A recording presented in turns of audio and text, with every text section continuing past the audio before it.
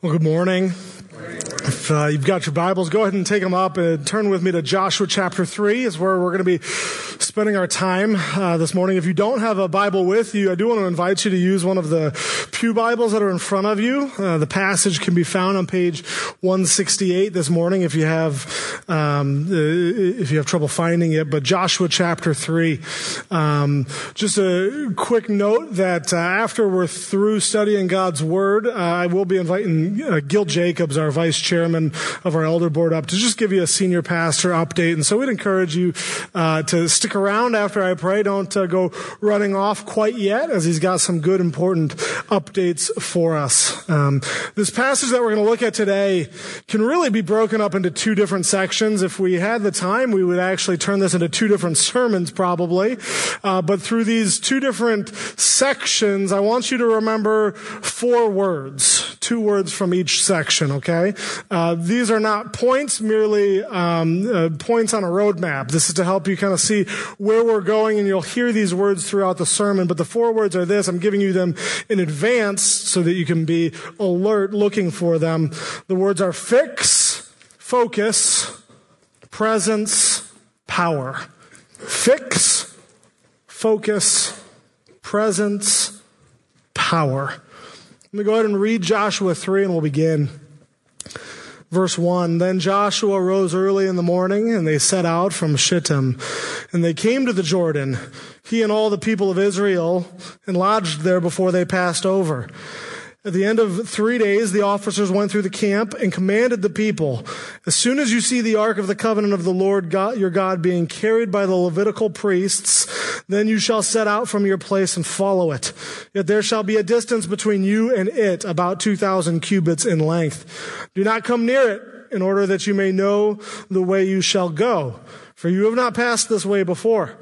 Then Joshua said to the people, Consecrate yourselves, for tomorrow the Lord will do wonders among you. And Joshua said to the priests, Take up the ark of the covenant and pass on before the people. So they took up the ark of the covenant and went before the people. The Lord said to Joshua, Today I will begin to exalt you in the sight of all Israel, that they may know that as I was with Moses, so I will be with you. And as for you, command the priests who bear the ark of the covenant, when you come to the brink of the waters of the Jordan, you shall stand still in the Jordan. And Joshua said to the people of Israel, Come here and listen to the words of the Lord your God. And Joshua said, Here is how you shall know that the living God is among you, and that he will, without fail, drive out from before you the Canaanites, the Hittites, the Hivites, the Perizzites, the Girgashites, the Amorites, and the Jebusites. Behold, the ark of the covenant of the Lord of all the earth is passing over before you into the Jordan. Now therefore take 12 men from the tribes of Israel, from each tribe of man. And when the soles of the feet of the priests bearing the ark of the Lord of all the earth, shall rest in the waters of the Jordan, the waters of the Jordan shall be cut off from flowing, and the waters coming down from above shall stand in one heap. So when the people set out from their tents to pass over the Jordan with the priests bearing the ark of the covenant before the people, and as soon as those bearing the ark had come as far as the Jordan, and the feet of the priests bearing the ark were dipped into the brink of the water, now the Jordan overflows all its banks throughout the time of harvest, the waters coming down from above stood and rose up in a heap very far away at Adam, the city that is beside Zarethan, and those flowing down toward the sea of the Arabah, the salt sea, were completely cut off, and the people passed over opposite Jericho. Now the priests bearing the ark of the covenant of the Lord stood firmly on dry ground in the midst of the Jordan, and all Israel was passing over on dry ground until the nation finished passing over the Jordan. Now, Father, I ask that you would remove any obstacles from our hearts, open our eyes to your living word. Help us focus, Lord, on what you have for us today. Would you open our ears? Would you open our eyes? Would you open our hearts? And in your holy name I pray. Amen.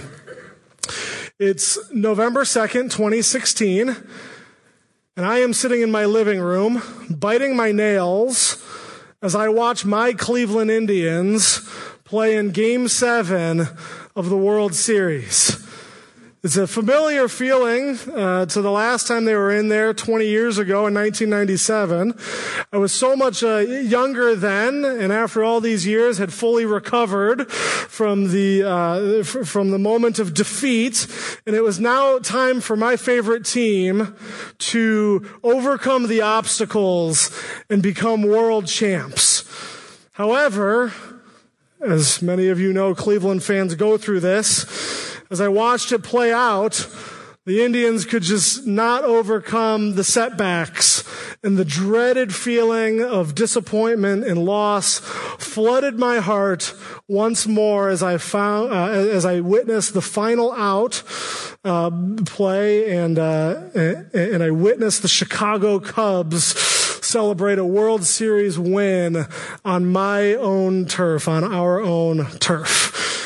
If you have ever been involved in sports, whether you coach or play or you're involved to any capacity, you will understand that there is a driving theme of having to overcome obstacles in order to achieve your goals.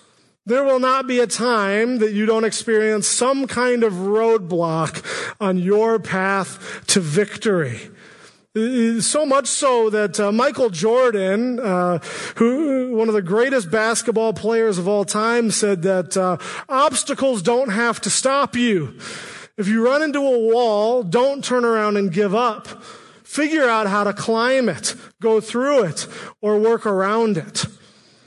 See, there is a philosophy in our country of sorts that's been around for several decades that Michael Jordan would affirm that says that I can be victorious if I simply muster up enough strength to overcome the obstacles. I can win if I just believe it, if I have enough faith to do it. If I just simply will it to happen, I can overcome the obstacles. And you may want this morning to sit here and say, Mike, I want you to give me a pep talk that I can overcome my obstacles. Well, I'm sorry to say that this is not what I am here to do.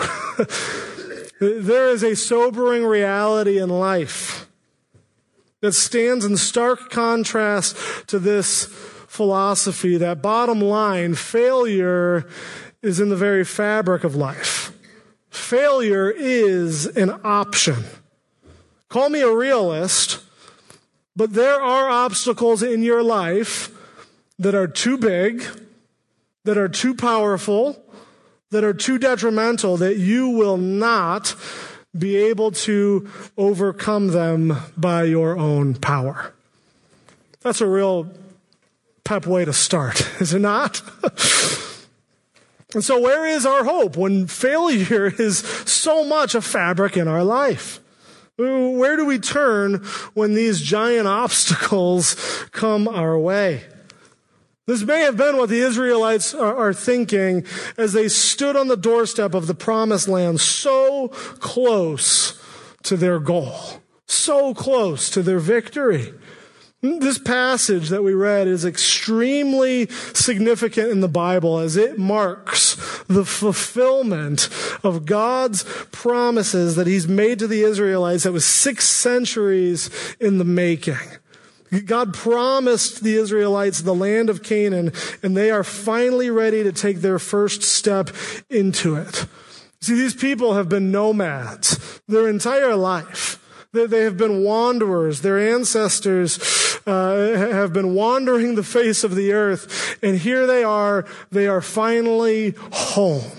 They are finally in a place that they can settle, finally in a place that they can find rest. And we're told at the beginning of their passage that they moved their camp 6 miles west, and they lodged right next to the Jordan River. You can imagine the sense of anticipation and excitement that they had, that home was right there. But unfortunately, there is one thing keeping them out, and it was a raging river.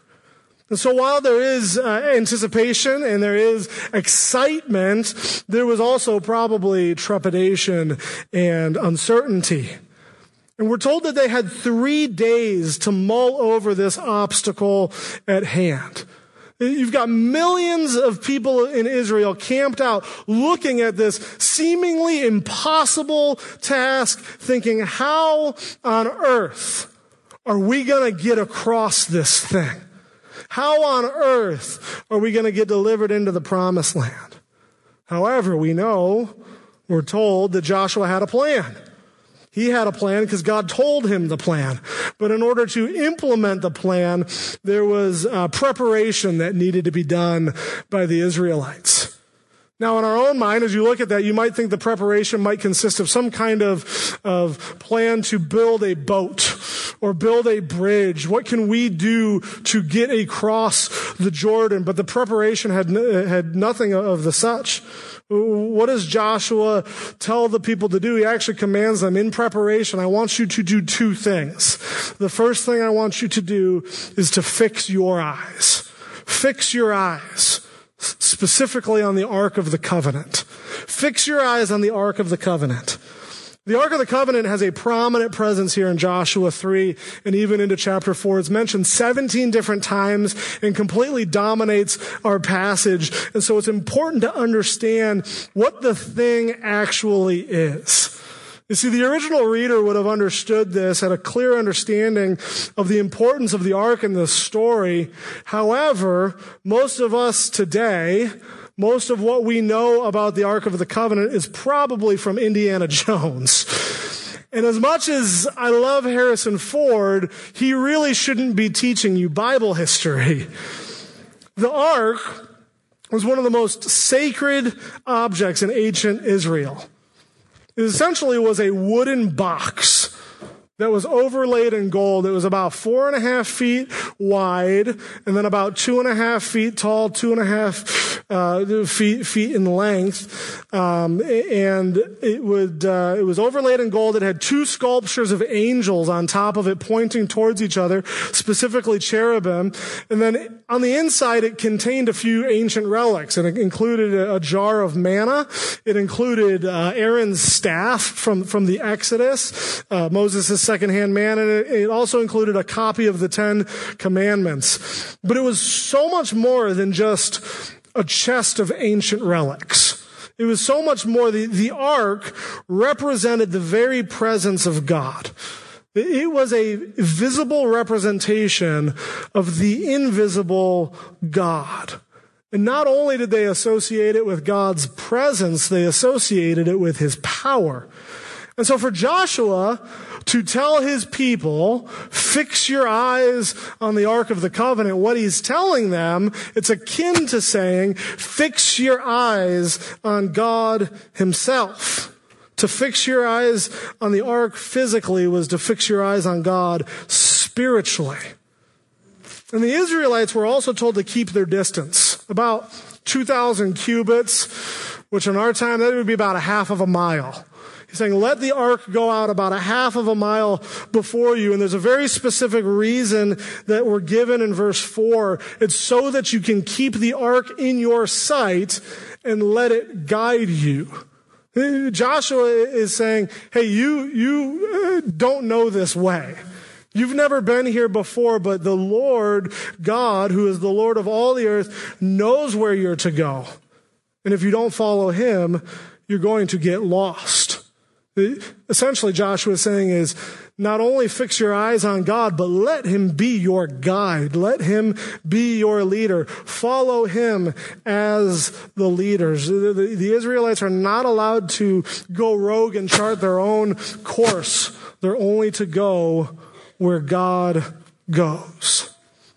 The space between the ark also allows them to see the full picture of how this thing is going to play out. Right? If they were up close, they wouldn't be given the opportunity to see all of God's miraculous work in its entirety.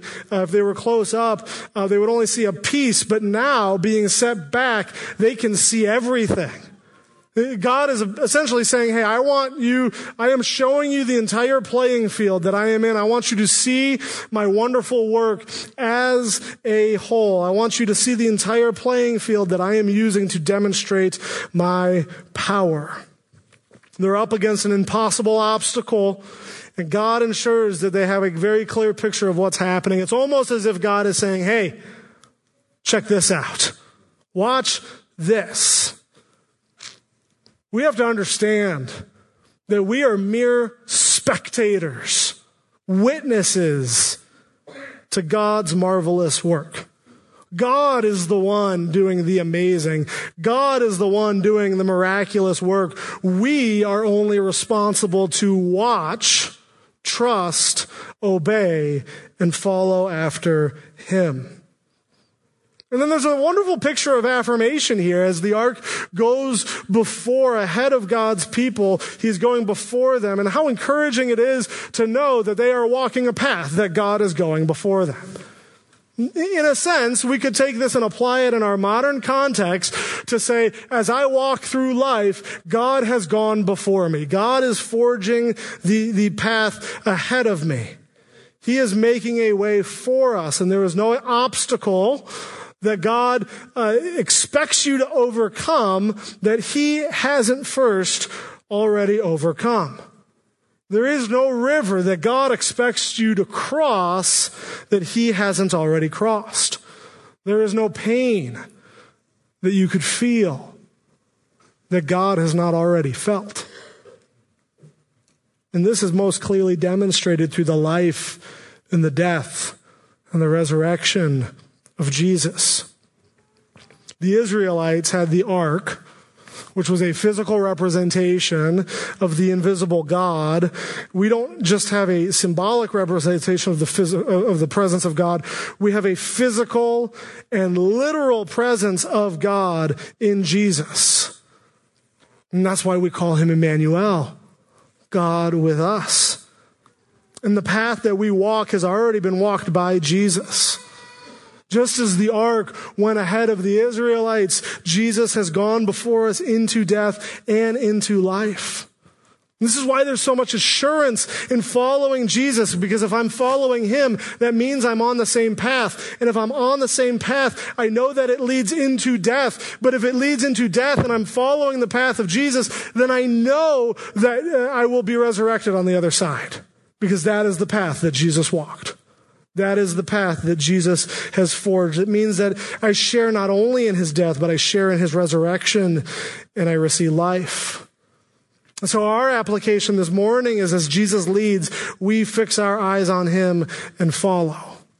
This is what Joshua commanded his Israelites. Fix your eyes on God, on Yahweh. And then he tells them to focus their hearts. Focus your heart. In verse 5, Joshua instructs his people to consecrate themselves, for tomorrow the Lord will do wonders among you. The word wonders here is reserved in Scripture to describe only the spectacular achievements that only God can accomplish. These are the type of miraculous acts that leave us as bystanders, as spectators, with our jaws on the floor. These are the type of wonders that Joshua is talking about. But in order to appreciate his works for what they really are, in order to appreciate and enjoy God's intentions in these wondrous acts, we're told that the Israelites must consecrate themselves.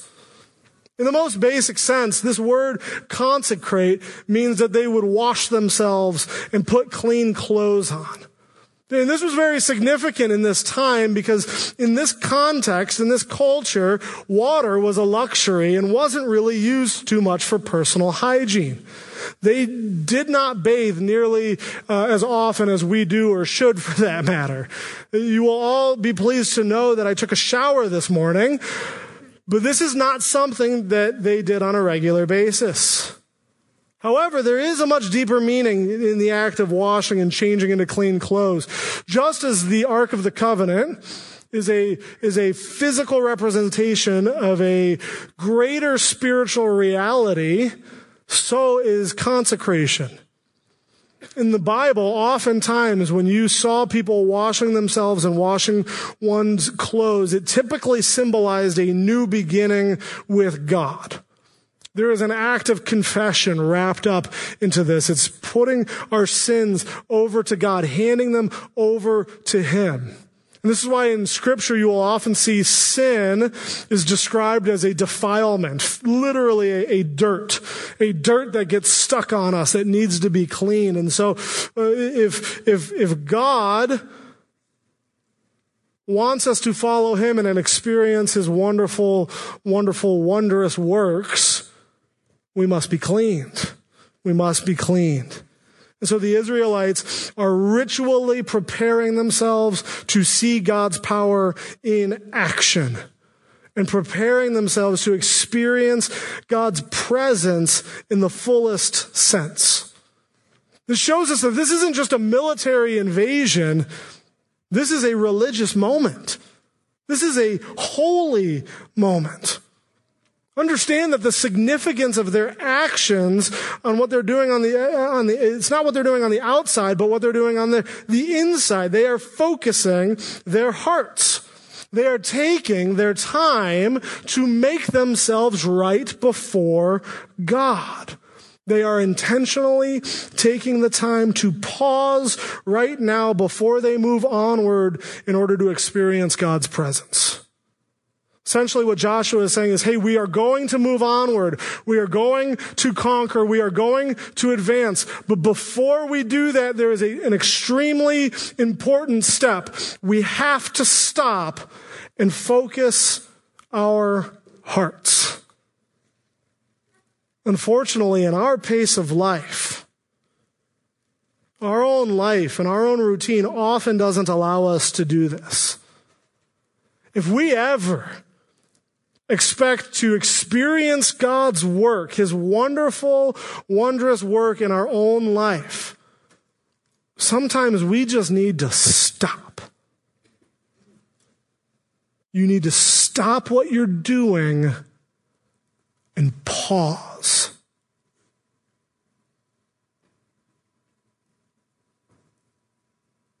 I have found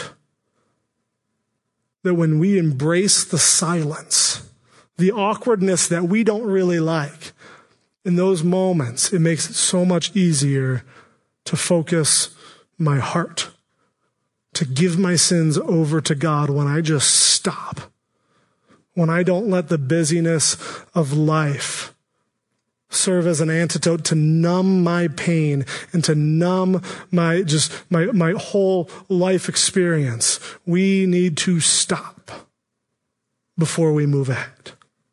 We need to pause before we move onward. If I am not absolutely awestruck by God's splendor, if I do not understand the wonders of God, if I do not grasp the wonders of the gospel, is it perhaps because I have failed to focus my heart? Is it because we haven't prepared our hearts to see God's glory? We are perhaps so caught up in routine that we fail to see God's radiance and his brilliance. It begs the question, am I blinded to God's greatness because my heart is not set right? Is my heart hardened in some fashion that I cannot see God for who he truly is? Am I getting in the way? The Israelites consecrated themselves. They set their hearts right before God. And this is good because it prepared them to experience God's presence. And now the Jordan River probably doesn't seem as great of an obstacle as they once thought. If they didn't do these things, there may have been a great temptation to turn back. Perhaps some of the Israelites saw that raging river at first and said, well, at least we tried. We might as well turn back and go back to what we're familiar with and go back to what we're comfortable with. But they didn't. They fixed their eyes. They focused their heart on God and his purposes. And now they were not going to let a river discourage them. We have been talking a lot lately about becoming a mission church, one that proudly reaches to the outsider to bring them in for the sake of the gospel, to share with them the gospel. However, if you look at our church, there is 1,000,001 different obstacles in our way. There are several obstacles that hinder that mission, and there's 1,000,001 things that we can focus on that seem to be in our way. A multitude of Jordan rivers, a number of rivers that can easily take the wind out of our sails. And so as a church, corporately, what are we to do when such obstacles get in the way and are discouraging and seem to stop us in our tracks? This is the heart of this passage right here in those moments. And the New Testament affirms it. Hebrews 12. The first 3 verses of Hebrews 12, I have to tell you, have served as an anthem for myself during this interim period. I hope they can serve as an anthem for our church. Take a look at what it says. Hebrews 12, verses 1 through 3. Therefore, since we are surrounded by such a great cloud of witnesses, let us throw off everything that hinders and the sin that so easily entangles. And let us run with perseverance the race marked out for us, fixing our eyes on Jesus, the pioneer and perfecter of faith. For the joy set before him, he endured the cross, scorning its shame, and sat down at the right hand of the throne of God. Consider him who endured such opposition from sinners, that you will not grow weary and lose heart. How do we not grow weary? How do we not lose heart? When we come up against these giant Jordan River-size obstacles in your life and in the life of the church, what is the remedy for discouragement? Fix your eyes and focus your heart on Jesus. Consider him who went to the cross. Consider Christ so that you will not grow weary and lose heart. Do the obstacles in my own life prompt me to retreat, to safety, to comfort, and worst of all, to passiveness? If this is the case, perhaps your eyes are fixed on something they shouldn't be fixed on. Perhaps your heart has been hardened. The Israelites prepared themselves. Not with brick and mortar, not with hammers and nails. They prepared themselves by fixing their eyes on the ark and focusing their hearts, and now they're ready to experience the living God. And boy, he doesn't disappoint. We find that the rest of the chapter is all about God and his work of delivering his people into the promised land. And you may read this and think, why on earth would God bring them into the promised land in this way? Couldn't there be an easier way that wouldn't have given the Israelites such a heart attack? Isn't there another way that he could have done this? Well, yes, he could have. But I think God was extremely intentional by bringing them into Canaan via crossing over the Jordan. And we see God's motivation in this specifically in verse 10. Take a look at verse 10. There's 2 things in there. And Joshua said, here is how you shall know that the living God is among you, and that he will, without fail, drive out before you the Canaanites, the Hittites, the Hivites, and a whole bunch of other ites. Did you catch that? There's 2 reasons, 2 different things that he wants to communicate to the Israelites. First, number 1, here is how you shall know that what? The living God is among you. He wants the Israelites to be aware of his presence, that he isn't going anywhere, that he's fulfilling the promise from Joshua in chapter 1, where he says, the Lord your God is with you wherever you go. I'm on your side and you can depend on me because I'm right here. I am present. And not only am I among you, I am a living God among you. I am a living force. And you will know that I'm a living force because I am about to manipulate the laws of nature. Just as you are living and you can manipulate with your hand a small little drip of water, I am going to outstretch my mighty hand and halt the river in a heap. Tell me another God that can do that. You can't, because they're dead. I'm the living God. I am a living presence. I am the Lord over all the earth. God wants the Israelites to know of his living presence, but he also wants them to know of his power. Here is how you will know not only that I'm the living God, but that I am also a force that is not to be reckoned with. This is how you know that I am a force that's not to be reckoned with. We found out later in the chapter that the Jordan is currently at flood stage. Under normal circumstances, this river is probably only about 100 feet wide, but it's springtime.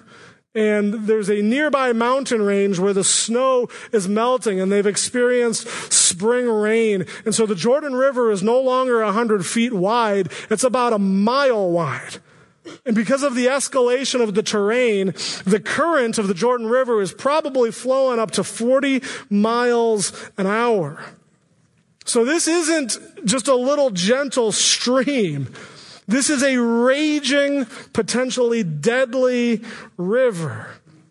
And so God, who could have brought the Israelites here at any other time in the year, decides to bring them to the Jordan when it's at its fiercest.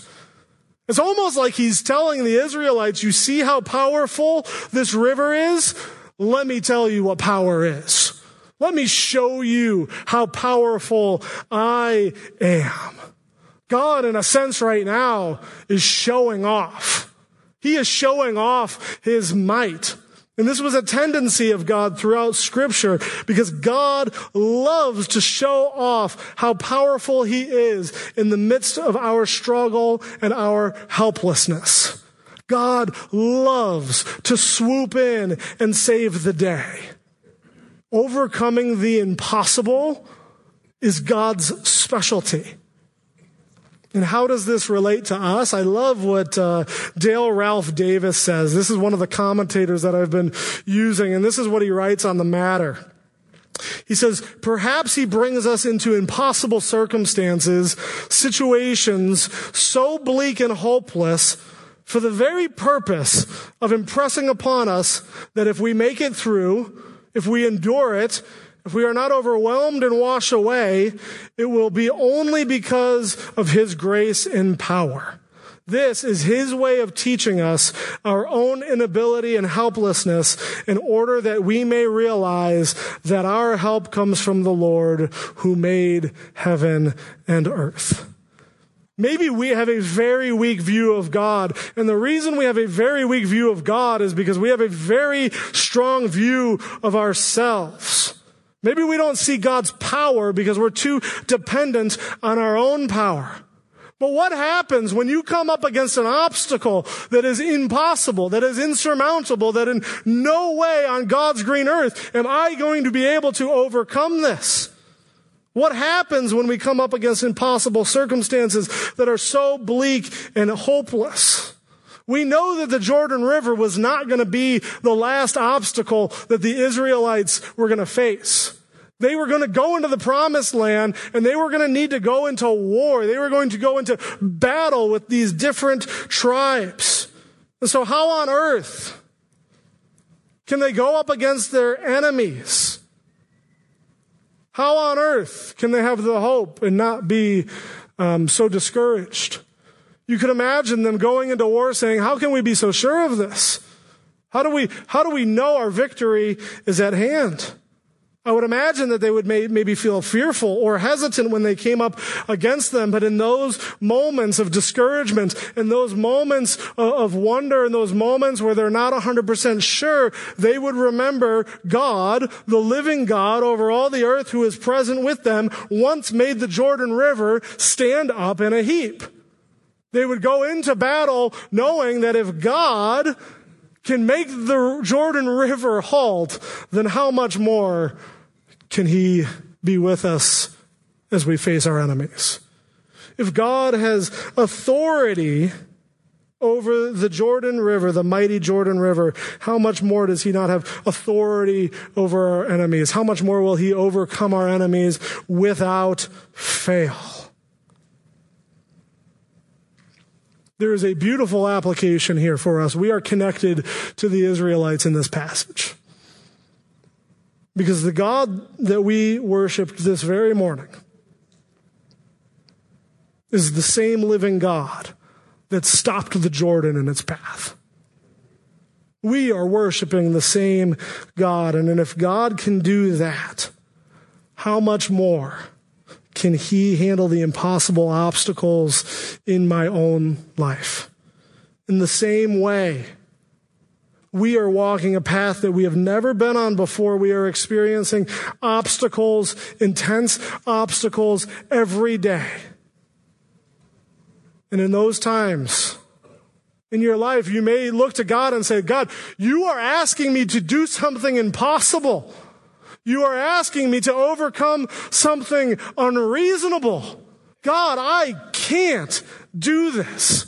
I cannot overcome this sin. I cannot go through the death of a child. I cannot experience the health issues. I cannot experience the loss of a job. And God will turn to us and he'll say, I am not asking you to do those things. I am going to do them for you.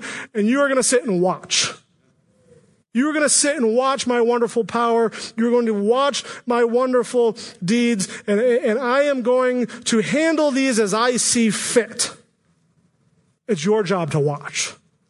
Just fix your eyes on me. Focus your heart on me. Trust in my power. Take the step forward and be faithful to me. And I may not fix this in the way that you want it to be fixed, but you need to trust that I am going to take care of this. I am going to handle this. The purpose of our text, the application of our text, is the adequacy of God.